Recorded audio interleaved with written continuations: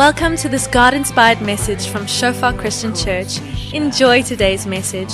May you experience the presence of our Father and may you grow deeper in your relationship with Him. Oh, Jesus, your love over us. Great, welcome everyone to Shofar Sekunda's English sermon. I know what an honor and a privilege it is to be here with the lovely guys and wonderful band. And in the week as I was just praying for our church specifically, I was just reminded again of the group of people that God has brought together to see His kingdom come, to see His name lifted up, to see His will be done. I just thought, yes, wow, Lord, thank you for the privilege to labor in the kingdom with such amazing men and women, Lord, gifted people that you have called, Lord, with a passion and a willingness to see your kingdom come and to see your will be done. If you are new with us, please feel free to reach out to us, and there's a couple of numbers that you'll find as you go through the contact list, some small groups there, some of the office numbers also on there so that you can reach out to us. If you're listening to the recording, watching the video, please reach out to us so that we can see how we can connect with you and walk with you in this interesting times that we are going through. We are busy with a small sermon series called Sinner or Saint, and today we're going to look at part 2 called Responding to Grace. Responding to Grace. We're busy with the sermon series looking at the life of David and comparing it a bit to the life of Saul, these first 2 kings of Israel.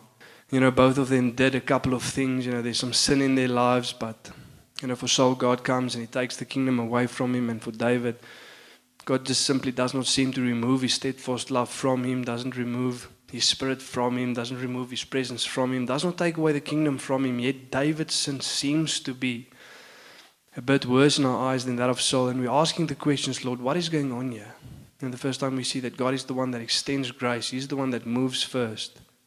It's not that sets them apart. The nature of man is not to confess our sins. So God must move first. So it's whether or not we respond well to grace. And that is the question we're going to ask ourselves tonight, is how do I respond well to grace when God extends His grace? How do I respond? Because there's a biblical way and then there's a less biblical way, if we can call it that. But before we dive into it, let me just open for us in prayer. Yes, Lord, thank you that we can be here, Father. Thank you, Lord, that each and every one of us being here, Lord, is you extending your grace, Lord. It's because of your hand, Lord, drawing us near, Father, your voice calling us, your good Spirit leading us, Lord. And we just want to say thank you, Lord. And Lord, we pray, Father, that as we look at these examples, Father, that we might always be people that responds well to grace, Lord. Because you will always give grace. You will always pour out your grace, Lord, on your people. For that is what Scripture says. God so loved the world that He gave His only Son, Lord. Grace poured out. The Spirit given, your word coming to us, Lord, and giving us opportunities to turn to you, to build our faith in you, to strengthen ourselves in you, Lord, to remain in you. But you are the one always working first, Lord, and give us, Father, the ability to respond well. And as we go through this, Lord, may we see, Father, what it means to respond well to grace, Lord. I come and pray, Lord, for true hearts, Lord, to draw near to you tonight. Thank you, Holy Spirit, that you are busy, Lord, working in our hearts, convicting of sin, Lord, teaching the word, Lord, revealing the Son. And thank you, Jesus, for your example. Thank you for your death on the cross, Lord, making a way for us to draw near, Lord, with a true heart and full assurance of faith. And thank you, Father, that you work all things to your pleasure, Lord, and to your will. In Jesus' name, amen. So to quickly recap was the story of Saul and David and the things that they did, as we're looking at this part 2, responding to grace. We said in the first one, if you missed it, you can go and catch that. The videos are on our Facebook page, they're also on YouTube, and you can go and listen to the recordings on our podcast platform, but also on our website. You can go and catch that. If you missed it, please go and listen to that. But what we said, is looking at the life of Saul and David. Saul being the first king of Israel. And what Saul does is the following, the Philistines, they come up against them as a nation, they're about to make war, and they need to go and offer sacrifice to the Lord to ensure that the Lord's blessing and the Lord's word is with them in this battle. Wanting to hear from the Lord, Lord, is this something from you? Should we engage in this battle? And if, how should we do it? And interestingly enough, Samuel the priest is the one that is late. He shows up a little bit late. I'm not going to name names, but let's say it's Samuel Lotrit, if we had to give him a surname, I don't know. But he shows up late to the party. And interestingly enough, because he's late, Saul says to himself, okay, let me then offer the sacrifices to God, and it looks like it's done with a good heart, to ensure that we have the blessing of the Lord with us, so that we can hear from him, so that we don't just go into battle without God being with us. And yes, we might say he didn't wait on the Lord. He was a bit scared of the people coming up against him, but it doesn't seem that bad. And Samuel comes and said, the Lord is taking the kingdom away from you and he's giving it to another, a man after his own heart. And that man is David. But then 2 chapters later, in 1 Samuel 16, it's as if God gives him a second chance, coming to him and said, the Lord has anointed you king over Israel. Go then, because the Amalekites have raised up against us. They're enticing the nations around them to sin. They're devoting the nations to destruction. Amalek and the Amalekites go and devote to destruction the Amalekites. So God sends Saul in the second mission, to go and redeem himself, if we look at it that way, to give him the second chance. And he should go and kill everything. And what Saul does is he doesn't kill all of the animals. They keep some of the best ones back to go and sacrifice to the Lord. Again, it looks like something done out of a good heart. And he doesn't kill Amalek. But also to put that in perspective for us, in ancient days, when you kept the king alive of a nation that you won in war, it's like a trophy that you kept for yourself. So we can see a bit of pride there in Saul's heart, wanting to keep this trophy for himself. But his sin is that he doesn't kill everything. And again, it doesn't seem that bad. And Samuel comes and says, the kingdom of God is taken away from you. And he goes and anoints David king over Israel. The spirit departs from Saul, goes and rests upon David. An evil spirit is given to Saul, and he dies later with his son on the battlefield. And then David, and we looked at the sin of David, and it seems just so much worse.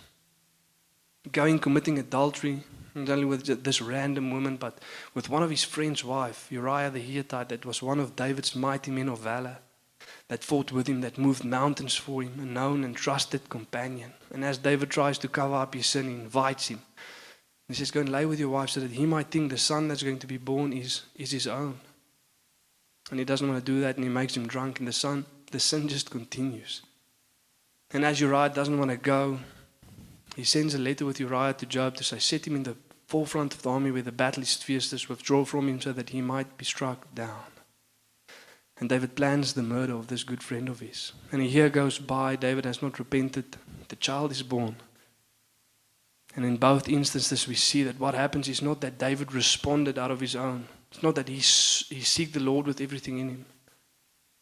No, but what has happened is that the Lord moved first. And we arrived at this point. Last time, sinners or saints, point number 1, it was that it is only the word of God that can break through and turn a sinner into a saint. It's only God moving first. That is the gospel. For the Son of Man came and seek and to save the lost. Because we all like sheep have gone astray. No one seeks God. No one does good. That is Romans 3. We all have turned aside. No one seeks God. No one does good. And God comes out of his mercy and he seeks us and he extends his grace towards us. Because the natural tendency of man is not to confess, it's not to repent, it is to justify ourselves, to cover up our sins and to simply move on. We justify, we cover up, and we move on. And God is the one that responds first.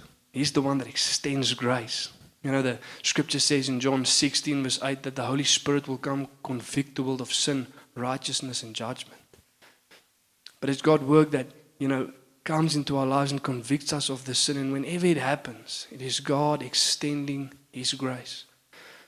When we looked at these two passages, 2 Samuel 12 verse 1, it's on the board there, you can read with me. And 1 Samuel 15 verse 16, that is where we left off last time. And the Lord sent Nathan to David.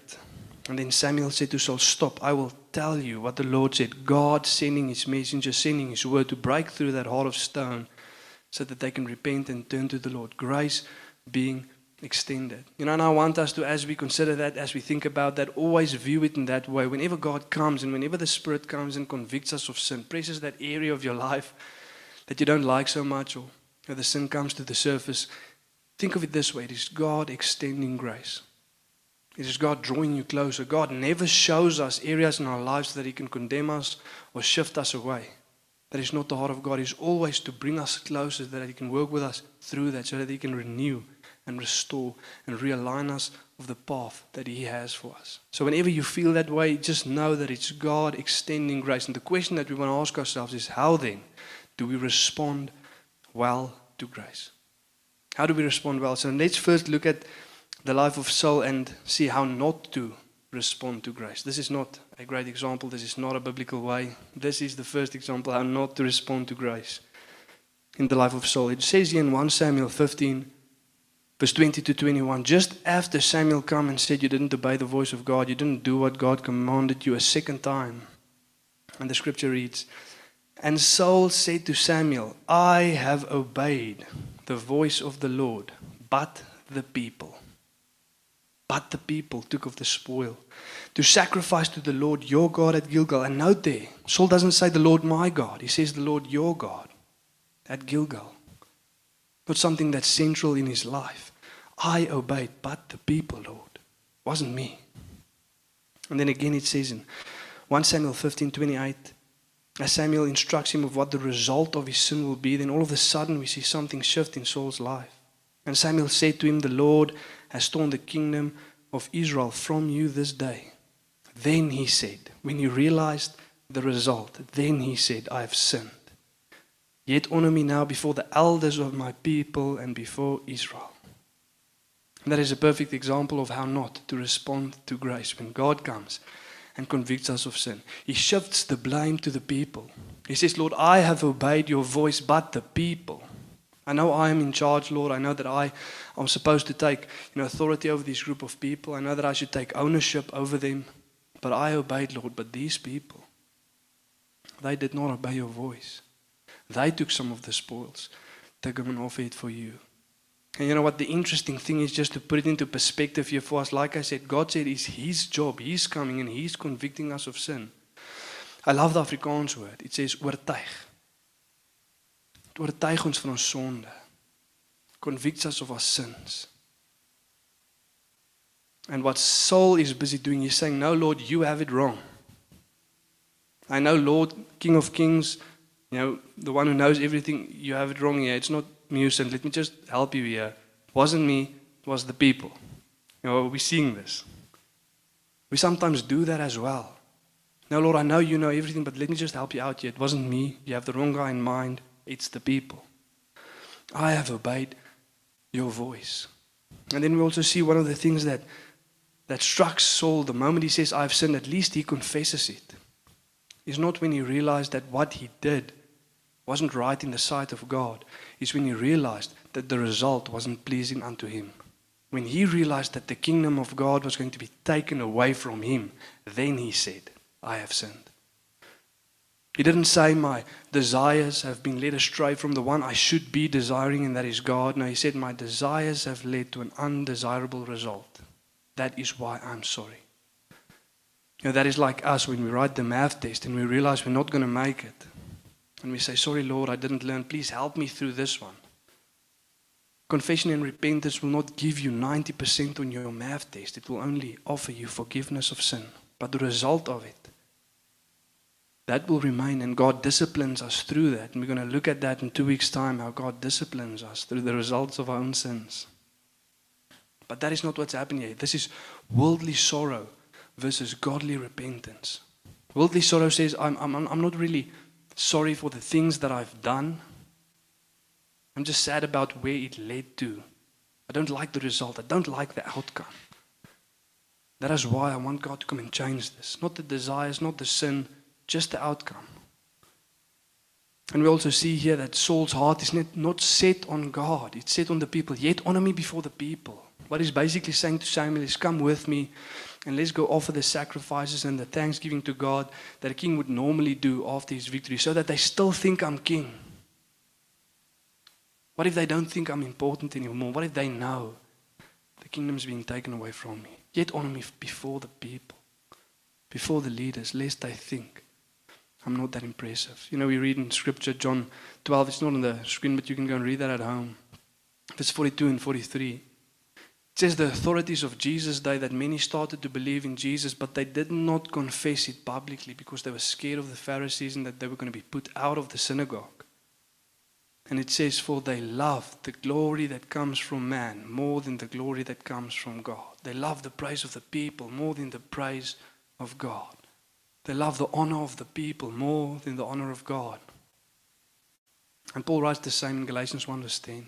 He says, Am I then seeking the approval of man or of God? Because if I was still trying to please man, I would not be a servant of Christ.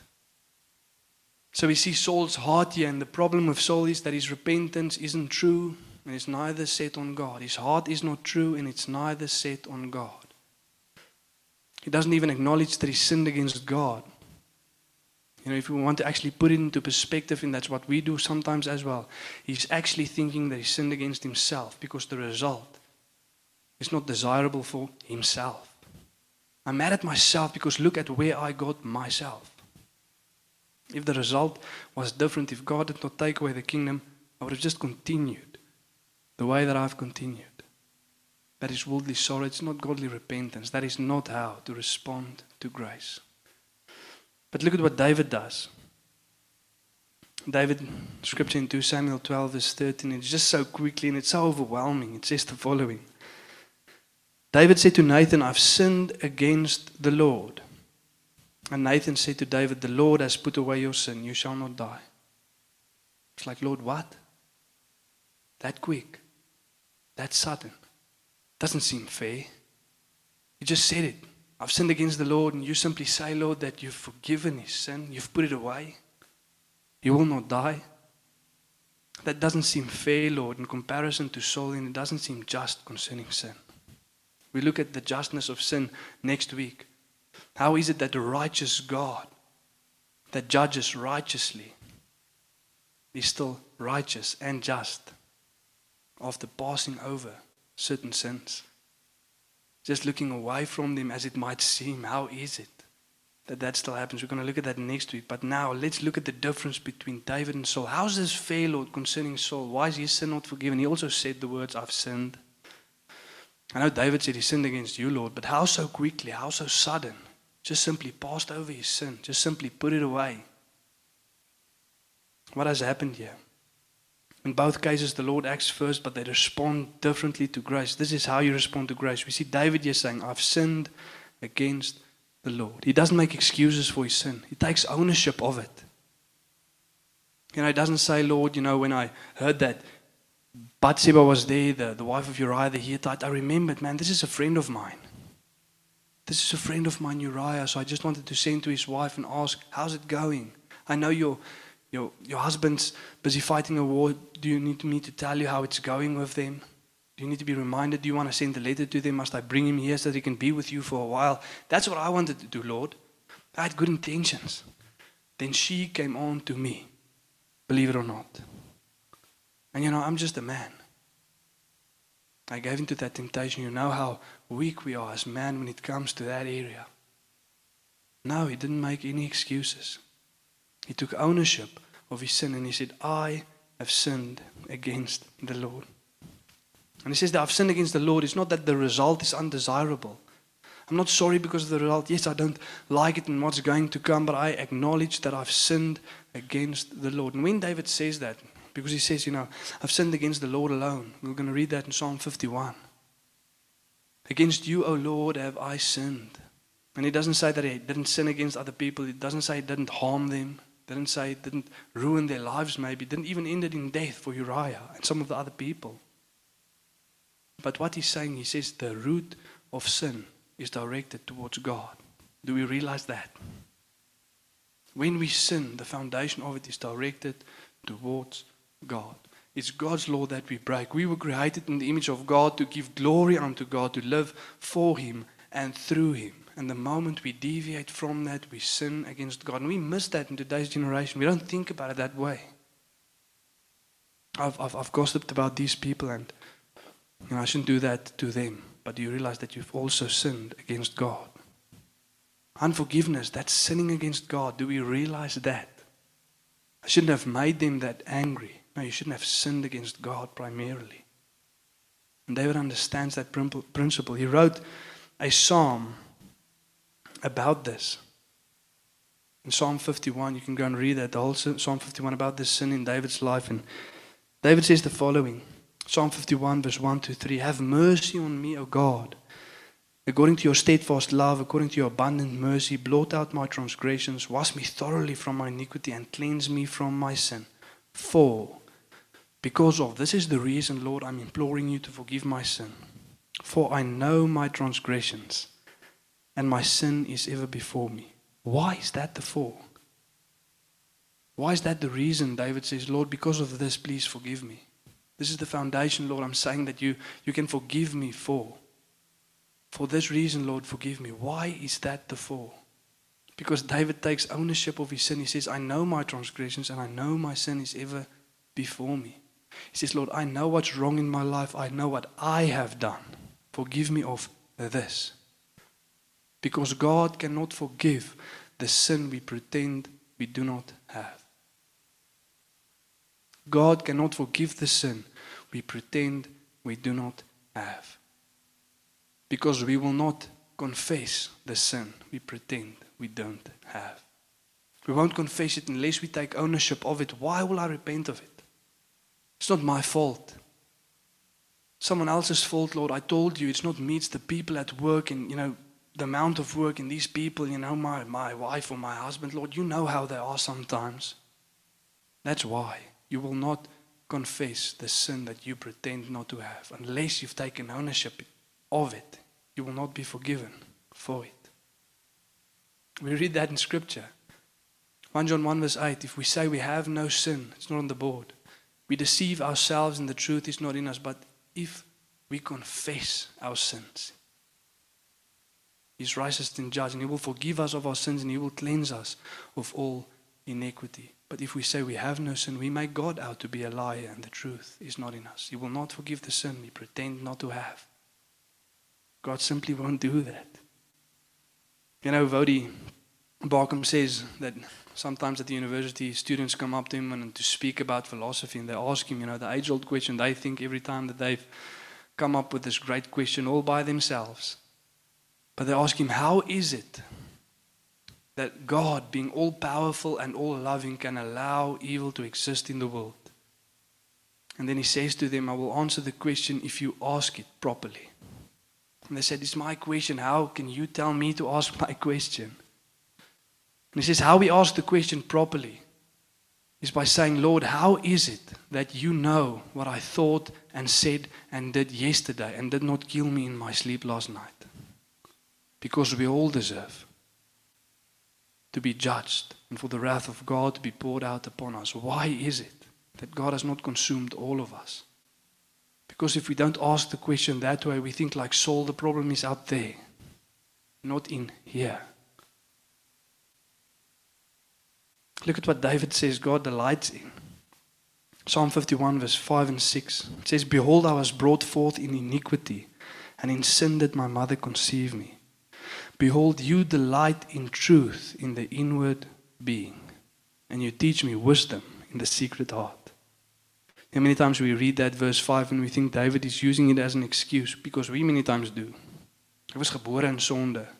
Lord, my mother conceived me in sin. I was born in sin. I can't help it. Lord, you need to save me from this sin. I can't help it. It's just the way I am. But David is not using it as an excuse. What David is saying through those couple of verses is that an holy and sinless heart I cannot bring to God because I simply do not possess it. From the day I was born, I was conceived in sin. A holy and sinless heart, I don't have that. And then he says in verse 6, but thanks to God, because He does not delight in a sinless, holy heart, but He delights in His truth in the inward being. It's a sinful heart, Lord, but I can bring it to you in truth, in honesty, in sincerity, saying, Lord, this is who I am. This is how I feel. This is how I think. I know it's not biblical, Lord. I know my heart drifts astray, but this is how I feel. It's not a holy, Lord, but it's truthful. And we've been singing this last couple of whiles, that Psalm 90 by Shane and Shane, teach me wisdom in the secret heart. That is where that phrase is found. Verse 6, teach me wisdom in the secret heart, Lord. What is that wisdom? To come to God in honesty, in transparency, in truth, because that is what He delights in. Not perfection, not holiness, because we cannot bring that. We don't have it. But we can be honest. That is why the Scripture says in Hebrews 10:22, draw near with a true heart, full assurance of faith. True heart. Blessed are the pure in heart, for they shall see the Lord. Not pure that is sinless or holy, but pure that is sincere, that is honest, that is truthful. Lord, this is my heart. This is who I am. I'm hiding nothing from you, Lord. So we see Saul's heart was neither true nor set on God, but David's heart is true and set on God. There's this quote by Henry Cloud, and he says, the sad thing is that most of us come to Christ as sinners and spend the rest of our lives pretending that we are not. We come to Christ as sinners, but spend the rest of our lives pretending that we are not. Hiding the sin, lack of confession, because I don't take ownership of what's going on in my life. And God delights to forgive. He wants to. That is the gospel. And that takes us to point number 2. Sinner or saint. Point number 2. God delights in forgiving the heart that is true and set on Him. God delights in forgiving the heart that is true and set on Him. Is that not the gospel? That the Son of Man came to seek and save the lost. And that when we respond, when grace is extended in truth, with a heart that is set on Him, God delights to forgive. Is that not the gospel? Because all we like sheep have gone astray. We don't seek God. He comes, He extends grace. And He doesn't expect perfection when we respond to Him. He expects truth and a heart that is set on Him. Is it not the man that seeks God, a man that is after God's own heart? Is that not the man? Man after my own heart. Why? Because he seeks my heart. And whenever his desires have been led astray, he pursues again. And it's only when we are aware of the condition of our hearts before God that we can bring it back into line with our minds. And what I mean by that is we know the things that we should not think, should not do, should not desire, yet we do them, yet we think them, yet we desire them. Paul writes about that. See, I find myself doing the things that I don't want to do, and that which I do want to do, I struggle to do them. Why? Because my heart's out of line with my head. We are lured away by our desires, and it's only when I'm honest and transparent before God, saying, Lord, I know that I'm not desiring what I should. I know what I should desire. I'm not desiring that. My heart's there. But help me bring it back here. That God delights to forgive. He delights to renew. He delights to restore the heart that is set on Him. You know, many times we have this tendency, we do it with people. Unfortunately, the world around us teaches us this, but to pretend, especially when it comes to high-standing people. None more high-standing than God, by the way. And we tend to pretend, you know, we have this job interview mentality with God. When people go into the interview, you come, what questions did they ask? You know, how should I respond? What should I say? And we sing the same way with God many times. When people say, you know, there was this prayer of Jabez in Scripture, let's see what he prayed so that we can use those words so that God can bless us as well. Or people send around stuff, this is a powerful prayer, you need to pray this over your household, over your family. There's nothing wrong with those words. But we consider the words that we pray while God considers the heart that is praying those words. We consider the words that we pray while God considers the heart that is praying those words. The Scripture doesn't say that the righteous prayer avails much. It says the prayers of the righteous is powerful in its working, availing much. It is the person that is praying, the heart that is speaking those words. That is what gives power to pray. It's that prayer of an honest and transparent heart before God that moves mountains. Not perfect, Lord, but it's sincere and it's honest. It's what I have to bring. And I lay it down before you, Lord. Like the one Afrikaans song says, leer vuil hande, empty, dirty hands, because that is what I have to bring to my King. And He comes and renews, restores, and realigns my path with His. The goodness of God. That is the God that we serve. And I want to leave us with one thought, or one scripture in 1 Samuel 16 verse 7. Just showing again why David was such a man after God's own heart. It says, but the Lord said to Samuel, this is as David's brothers are lining up to see who would be the next king of Israel while David is still in the field because they didn't think it would be him. And it says, but the Lord said to Samuel, do not look on his appearance, or on his height, or his stature, because I have rejected him. For the Lord sees not as man sees. Man looks on the outward appearance, but the Lord looks on the heart. And when I want to also say by that, as I read that to us, that the Lord looks in the heart, we have this strange statement that we make many times, the Lord knows my heart. And to some of us, it's because the Lord knows your heart that He's going to condemn that heart. I just want to say that as well. Our heart still needs to align with biblical truth, and it needs to pursue God so that He can come renew, come restore, and to come realign with the purposes of God for our lives. Because Saul also said, it's not me, the Lord knows my heart. I'm not speaking about that. The Lord looks at the integrity, the genuineness, the transparency, and the desire of the heart after God. That is why David was a man after God's own heart. Not because he was perfect, not because he was holy or pure, but because he was truthful with God. We see it through the Psalms. This last couple of weeks, I've asked a couple of people if they have ever prayed that God will kill their enemies. Have you ever prayed that? And the answer is mostly no. There's a couple of people, interesting enough, that said yes. Pray to kill my enemies. David prayed that. David prayed, Lord, kill my enemies. Let their inward being groan, Lord. Laat hulle ingewande kreun. And then people say, but is it right to pray that way? The question now concerning this, we'll maybe speak about it another time, is not whether it's right, but it's the way he felt. It was the true condition of his heart. Whether it's right or wrong, I don't know, Lord, but that is how I feel. And we see David writing through the Psalms with no pretense before God. Lord, I feel far from you. I feel near to you. Lord, save the people, kill the people. This is David. Not a perfect man, but a truthful man. And that is what God delights in. And we should do the same. You know, many times I think to myself as I sit there, I shouldn't think these thoughts. I shouldn't have these desires. So I just repent and I try to move on. Instead of bringing it before the Lord and saying, Lord, this is me. This is my heart. This is how I feel. This is how I think, Lord. I know it's not biblical. I know I should not feel this way. I know I should not think this way. But I do. Won't you help me, Lord? Won't you renew? Won't you restore? Won't you realign? I want to ask us, when last did you have a session like that? Just simply going before the Lord and saying, Lord, this is my heart. These are the thoughts I think that I know is not biblical. These are the desires I have that I know I should not have. And I'm going to confess and I'm going to repent, Lord, yes, but first I just want to lay them bare before you. This is the truth of the inward being in my heart. Can't bring you holiness, Lord, I don't have that. But I can be truthful about the things that's going on in my heart. Because we many times think, you know, whether it's serious or not, even the little things, go and lay it down before God. We many times consider, but is this really a serious thing? Should I really repent of it or not? We contemplate the seriousness of our sin, while God contemplates the purity of our repentance. It's not about that. It's just about the heart that comes to God, in all honesty. Next week we'll look at some of the aspects of repentance. What does it entail, godly repentance? But for now, let's just bring a truthful heart before God. Let's draw near with a true heart in full assurance of faith.